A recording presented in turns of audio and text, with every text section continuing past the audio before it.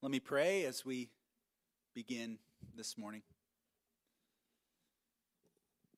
Lord, may the words of my mouth and the meditations of all of our hearts be acceptable in your sight, O Lord, our rock and our Redeemer.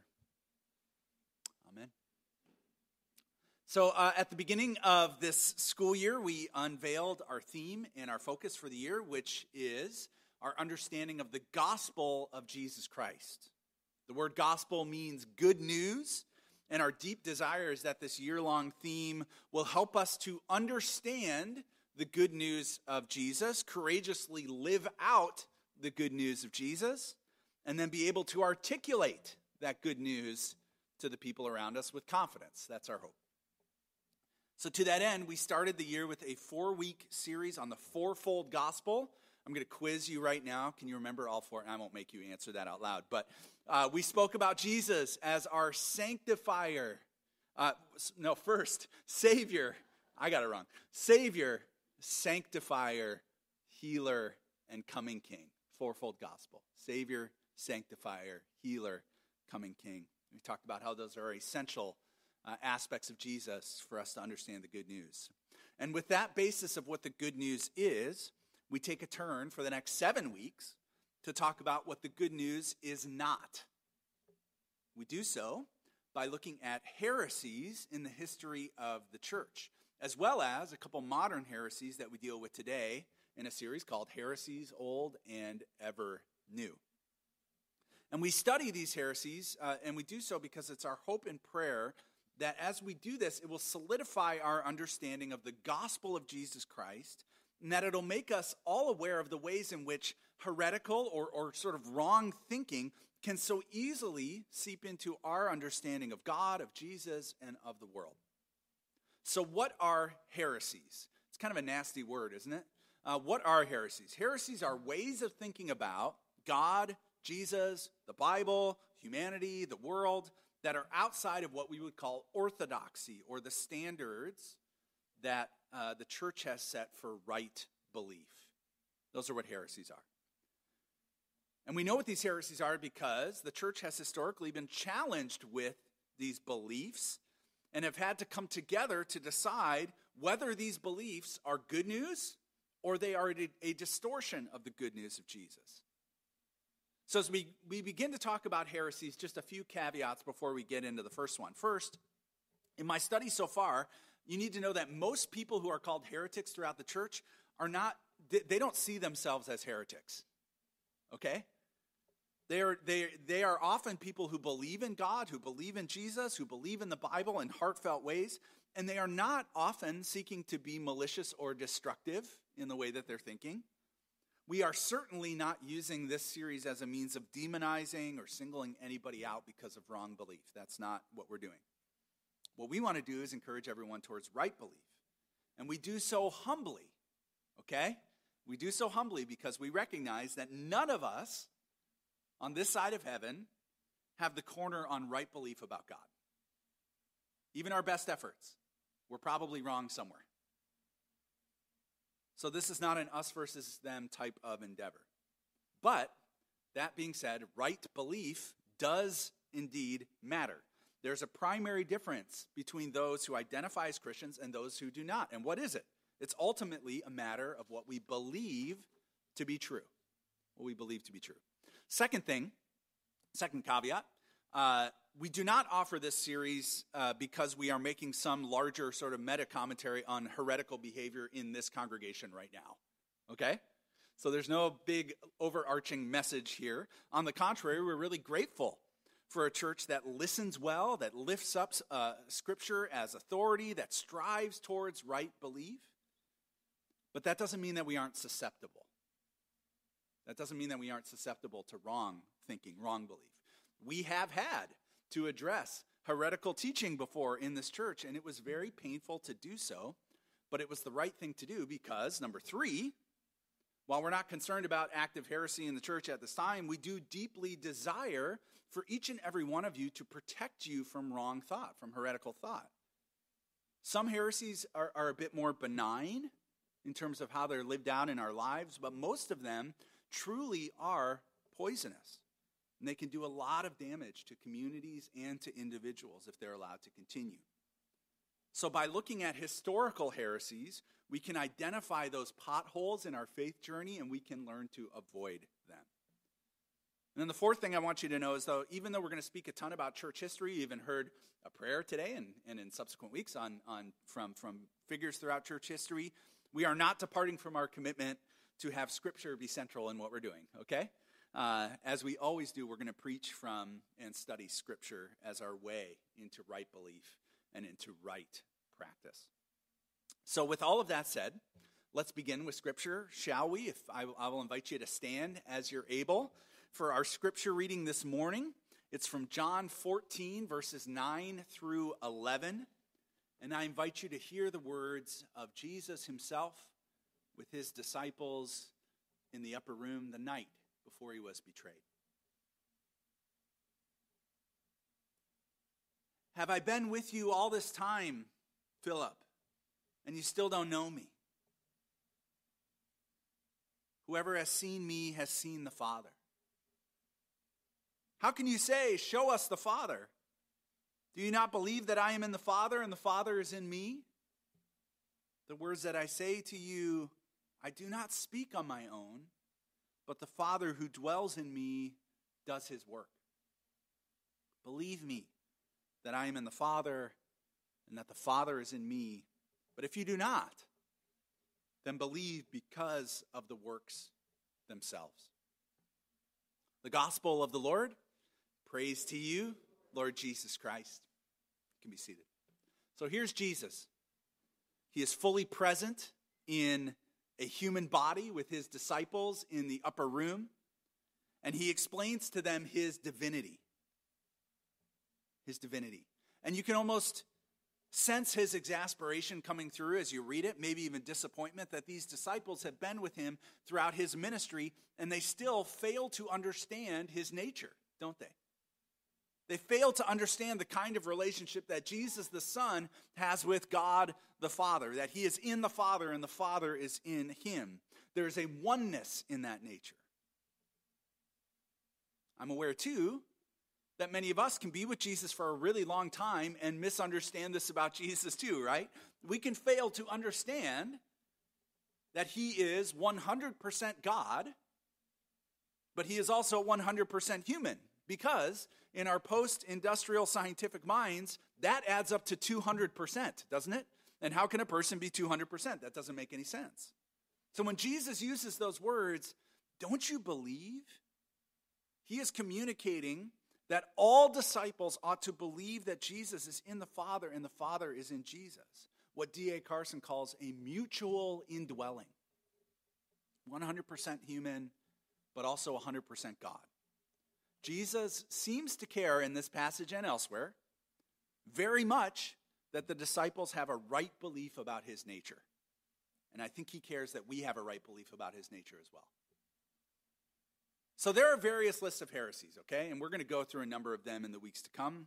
Some of those lists have hundreds of different heresies. Some have a dozen or so. But what they all have in common, based on my study so far, is that the majority of heresies have to do with one thing, the thing that Jesus cares so much that his disciples have right, and that is the nature of Jesus. John W.C. Wand wrote an influential book in the 1960s called The Four Great Heresies of the Church, and all four of them have to do with the nature of Jesus. He doesn't even note the other heresies that don't have to do with the nature of Jesus. Now, the early church, by the way, he calls these Christological heresies. Christological heresies, which is the word we're going to use today. The early church dealt with heresies about the soul and the body and Scripture and sin, but the vast majority of troublesome beliefs that the church had to deal with were around Jesus and who he was. So that's what we're going to focus on here today to begin this series, the Christological heresies of the church and how they've dealt with them and how they're still operative here for us today. So the question you should be asking as I go through this is, what do I believe about the nature of Jesus? You're asking that about yourself. What do I believe about the nature of Jesus? What have I come to believe? How did I come to believe that? Let me quickly walk through 5 Christological heresies. You get 5 heresies today. This is exciting throughout the church. The first is Arianism. Arianism denies the full divinity of Jesus. It is named after a man named Arius, who was born in the 3rd century. He appears to have believed that Jesus was inferior to God the Father. Essentially, that he was fully human, but he was not really God. He was challenged by the early church father Athanasius, and eventually the Nicene Creed directly addressed Arianism, stating that Jesus is, quote, of one substance with the Father, end quote. This may seem like splitting hairs to us here today, but I actually see Arianism at work all the time in our culture. I see an over-identification with Jesus' humanity, forsaking his divinity. I hear the phrase both inside and outside the church all the time that Jesus was a great moral teacher. That's a form of Arianism, to reduce him down to a great moral teacher, to say that he was a great man, but he was limited. If Arianism was true, it's not good news. Because if Jesus isn't divine, then he's not worthy of our worship and our devotion. There would be no reason to come together and sing these hymns together if that wasn't true. Second Christological heresy is Docetism. Docetism is actually the inverse of Arianism. They deny the full humanity of Jesus, claiming that Jesus only seemed to be human, only appeared to be human. The most egregious manifestation of this movement was one Apollinarius of Laodicea in the 4th century, who boldly denied that Jesus possessed a human mind or soul. This was ruled as heretical in the Second Ecumenical Council in 381. By the way, this is mostly a heresy that comes from Greek folks, Greek-thinking folks, which makes a lot of sense because Greeks had a lot of barriers to believing that God could have actually been human. Doesn't really fit in their view of gods and goddesses, and it led them to believe that essentially Jesus was only a human from the neck down. That's what they believed, which was the least important part of a person anyways to a Greek person. And I see this today as well, an overemphasis on the divinity of Jesus, downplaying Jesus' humanity. Third Christological heresy is Eutychianism. Eutychianism, new word for you today, Eutychianism. It's named after a 5th century monastic superior named Eutychus.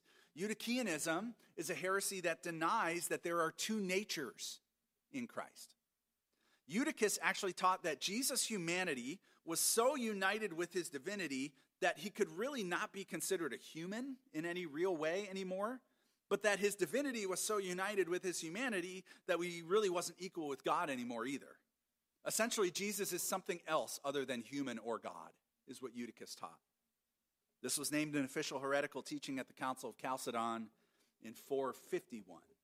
And it's a dangerous view because it denies Jesus of what makes him so special in both directions, right? It denies both his humanity and his divinity. Why is that somebody worth following? Not good news. The fourth Christological heresy is Nestorianism. Nestorianism. It comes from a guy named, guess what his name is? Nestorius, there you go, of Constantinople, 5th century. And basically this one comes down to he claimed that Mary was not the mother of God, that she gave birth to the human of Jesus, but was not the mother of God. That essentially she gave birth to a human boy named Jesus who was essentially 2 people rather than one. If I could boil this down a little differently, these are not the words that he used, but he would probably say he was 50% human and 50% divine, but not 100 of either. This belief makes the human body of Jesus simply a vehicle for God to do his work, sort of like a paintbrush is the extension of a great painter to do his work. Believe it or not, despite being identified as a harmful heresy in the 6th century, there is still a Nestorian church that's active today in the Middle East and in South America. They do not recognize Mary in any significant way, and they continue to downgrade the importance of the human body since it was the weaker nature of Jesus. And then the last one. Everybody still with me? Nobody's sleeping. This is great. Okay, 5th one, Theopaschitism. Theopaschitism is a heresy that showed up in the 6th century that asked the question, who suffered, which member of the Trinity suffered on the cross? That's the question they asked. Now, it's obvious that Jesus, as a human, the human part of the Trinity, suffered and died on the cross. We know that that's true. But theopaschitism takes it further to say that God, and actually the entire Trinity, died on the cross. That God died. This is an extremely dangerous view to hold that has no biblical basis whatsoever. And despite all its danger and its lack of biblical basis, it is a view that shows up in our contemporary hymns and songs all the time. That Jesus, as God, that God died on the cross. Yes, God suffered and died in his humanity on the cross, but his nature is unchanging. It's impassible. God dying is not good news. It's not good news. So, I'm going to try and illustrate these 5 as best I can, okay? If yellow represents humanity, and blue represents divinity, Arianism sees Jesus as yellow because it denies his divinity. And then Docetism sees him as blue because it denies his humanity. With me so far? Eutychianism would be like green because humanity and divinity blend together to make something entirely different. Okay? Nestorianism would be very distinctly half yellow and half blue, with divinity and humanity being part of Jesus but not being integrated at all. And then theopaschitism would be like blue, then yellow, then blue, and then absent, because Jesus' nature changes based on suffering, and he vacates both his humanity and his divinity in his death on the cross. As you look at those sort of icons, I just want you to know that none of these depictions are good news. None of them are good news. They are distorted gospels. They are stilted and truncated views of Jesus, who is the center of our faith and is the good news that we and the world so desperately long for. So if I had to try and depict Jesus in a faithful way, it's always dangerous to do so, I'd use like a gradient or maybe even tie-dye, if you will. Humanity and divinity are both there equally. And there are times when they sort of bleed together into one another, but they are distinct and yet well integrated. So the early church spent a lot of time bringing clarity to the person of Jesus, trying to paint a picture like this. And the best representation of that is in the Chalcedonian Creed. It's a statement that sets forth what we are to believe and not to believe about the nature of Jesus. This creed was the fruit of a very large council that took place from October 8th to November 1st in 1451 in the city of Chalcedon. And it's sort of the standard for orthodox biblical teaching on the person of Jesus, and it has been ever since, for all major branches of Christianity, by the way. There are 5 main truths which came out of the Council of Chalcedon, and they're summarized as we talk about the incarnation. The first is that Jesus has 2 natures. He is God and he's human. The second is that each nature is full and complete. He's fully God and he is fully human. The third is that each nature remains distinct. The fourth is that Christ is only one person. It's not divided.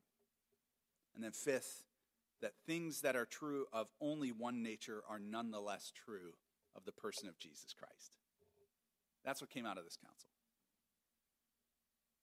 If we can have these truths somewhat clear in our hearts and our minds, then I think we're seeing Jesus about as clearly as we are able. If we miss any of those things, then we're liable to a really warped view, and that's not going to serve us well. So my invitation to you this morning, after all that information, is to assess how these warped views may have seeped into our understanding of Jesus. Have we failed to recognize his 2 natures? In what ways do we unnecessarily divide Jesus? Do we lean too heavily into his humanity or his divinity? In what ways do we separate Jesus from God? Perhaps we're Philip today, with Jesus leaning over to us with not a little pain in his voice, but also great compassion, saying, "Geez, you've been with me this long and you still don't get it? You don't get that I'm in the Father and the Father is in me?" Because you see, Philip had been with Jesus. He had seen him make a meager meal of some fish and bread into food for over 5,000 people, multiple times, by the way. That's something only somebody who has a divine nature could do.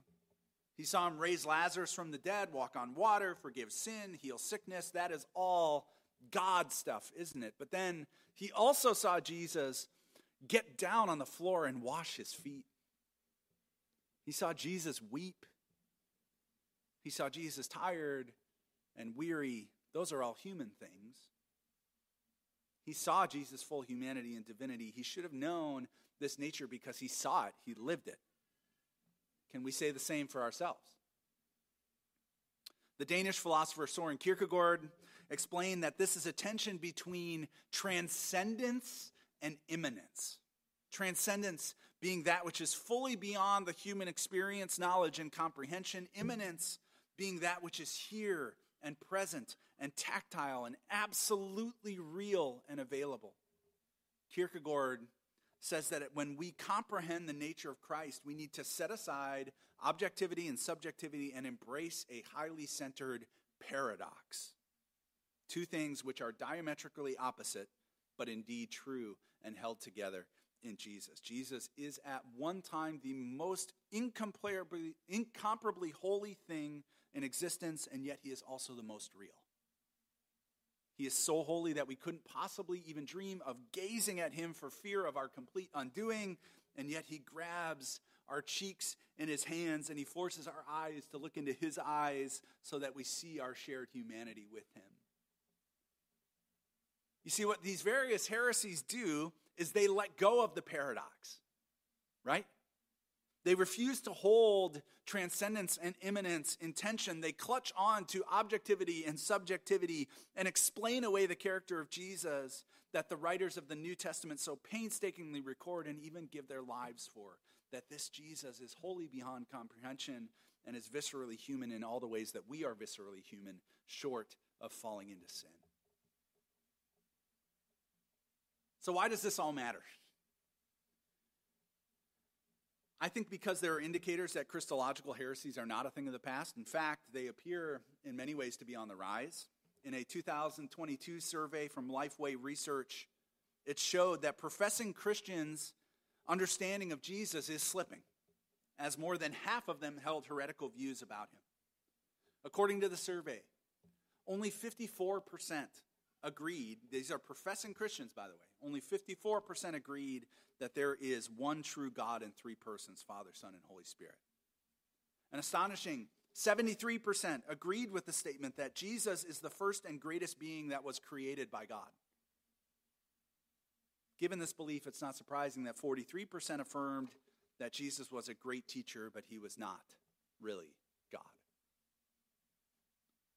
Like most of the heretics noted today, those people who are surveyed are professing believers who value the Bible, but they have warped thinking about Jesus. They're unwilling to hold that paradox of his transcendence and his immanence. So friends, let me encourage you to explore your functional view of the nature of Jesus. We must hold in tension his immanence and his transcendence, or else we're missing out on the good news of Jesus. Because it is good news that Jesus identifies with you as a human, but is also worthy of your worship as God. That's good news. Don't take the easy way out. Don't let go of the paradox. Don't cut corners in your understanding of Jesus. Let me close with an illustration that I came across recently. I was reading about something called Hangi. Hangi is a traditional greeting for the Maori people. The Maori people are the indigenous people of New Zealand and the surrounding area. It's a pretty staggering greeting. Some of you are looking at this and you're already feeling a little bit uncomfortable. What happens is two people greet and they shake hands and they put the other hand on the other person's shoulder and they press their foreheads and their noses together and they breathe in each other's faces. This is their greeting. Why do they do this? Well, in their creation narrative, much like our creation narrative, their creator breathed life into the very first human, and this is a memorial to their creator. While it's become popularized in many ways in New Zealand, sort of the same way as a handshake would be for us, the more traditional hangis would happen at community events and gatherings, and it could take several minutes in this stance. Why would it take several minutes? Well, because traditionally, as you hold this stance and you share breath with one another, you would also recount your ancestors until you found a common ancestor between the two of you. There are several Christian groups in New Zealand who have appropriated this practice into their worship because it reminds them of their Creator God and their shared humanity. And for me, this is a radiant image of immanence and transcendence all at once. It is quite literally as close as two people could be to one another. But they are talking about something that is well beyond them, something well outside the here and now of their life. When Jesus is in the upper room and he's telling Philip and his disciples, I am one with the Father, he is doing so as a full-fledged human. That is a perpetual form of godly hangi, I think. He's talking about his relationship with God in this way, but he doesn't stop there. Because in John 14:20, this is very important, everybody. He tells his disciples, you will realize that I am in the Father and you are in me and I am in you. Friends, when we understand the nature of Jesus as fully God and fully human, transcendent and immanent, we realize that we are invited into a similar relationship that he has with the Father, a hangi with him. We are invited to share breath with him. We are embraced. We experience his absolute nearness, and he also shows us his transcendence. He reminds us that he is so far beyond this mortal life and this mortal body. But if we're wrong about Jesus' nature, that's what we miss out on. So hold the tension of immanence and transcendence. In fact, let Jesus show it to you and let him hold it for you. May it be so. Amen. I'll invite you to stand with me throughout this sermon series. As a response, we're going to share in our common faith together through the words of the Apostles' Creed. We could do the Nicene Creed today, which has much more to say about the nature of Jesus. But we use the Apostles' Creed because the Apostles' Creed is a very, very special creed because it is accepted by every branch of Christ's followers together. We share in our common faith through the words of the Apostles' Creed. They're up on the screen. If you know them, you feel free to say them with us. Use the screen as you need to. Let's affirm our common faith together. I believe in God, the Father Almighty, maker of heaven and earth, and in Jesus Christ, his only Son, our Lord, who was conceived by the Holy Spirit, born of the Virgin Mary, suffered under Pontius Pilate, was crucified, dead, and buried. He descended into Hades. On the third day, he rose again from the dead. He ascended into heaven and sitteth on the right hand of God the Father Almighty. From thence he shall come to judge the quick and the dead. I believe in the Holy Spirit, the holy Christian church, the communion of saints, the forgiveness of sins, the resurrection of the body, and the life everlasting. Amen. Would you stay standing, please, for our closing hymn, hymn number 603, Christ, Be My Leader.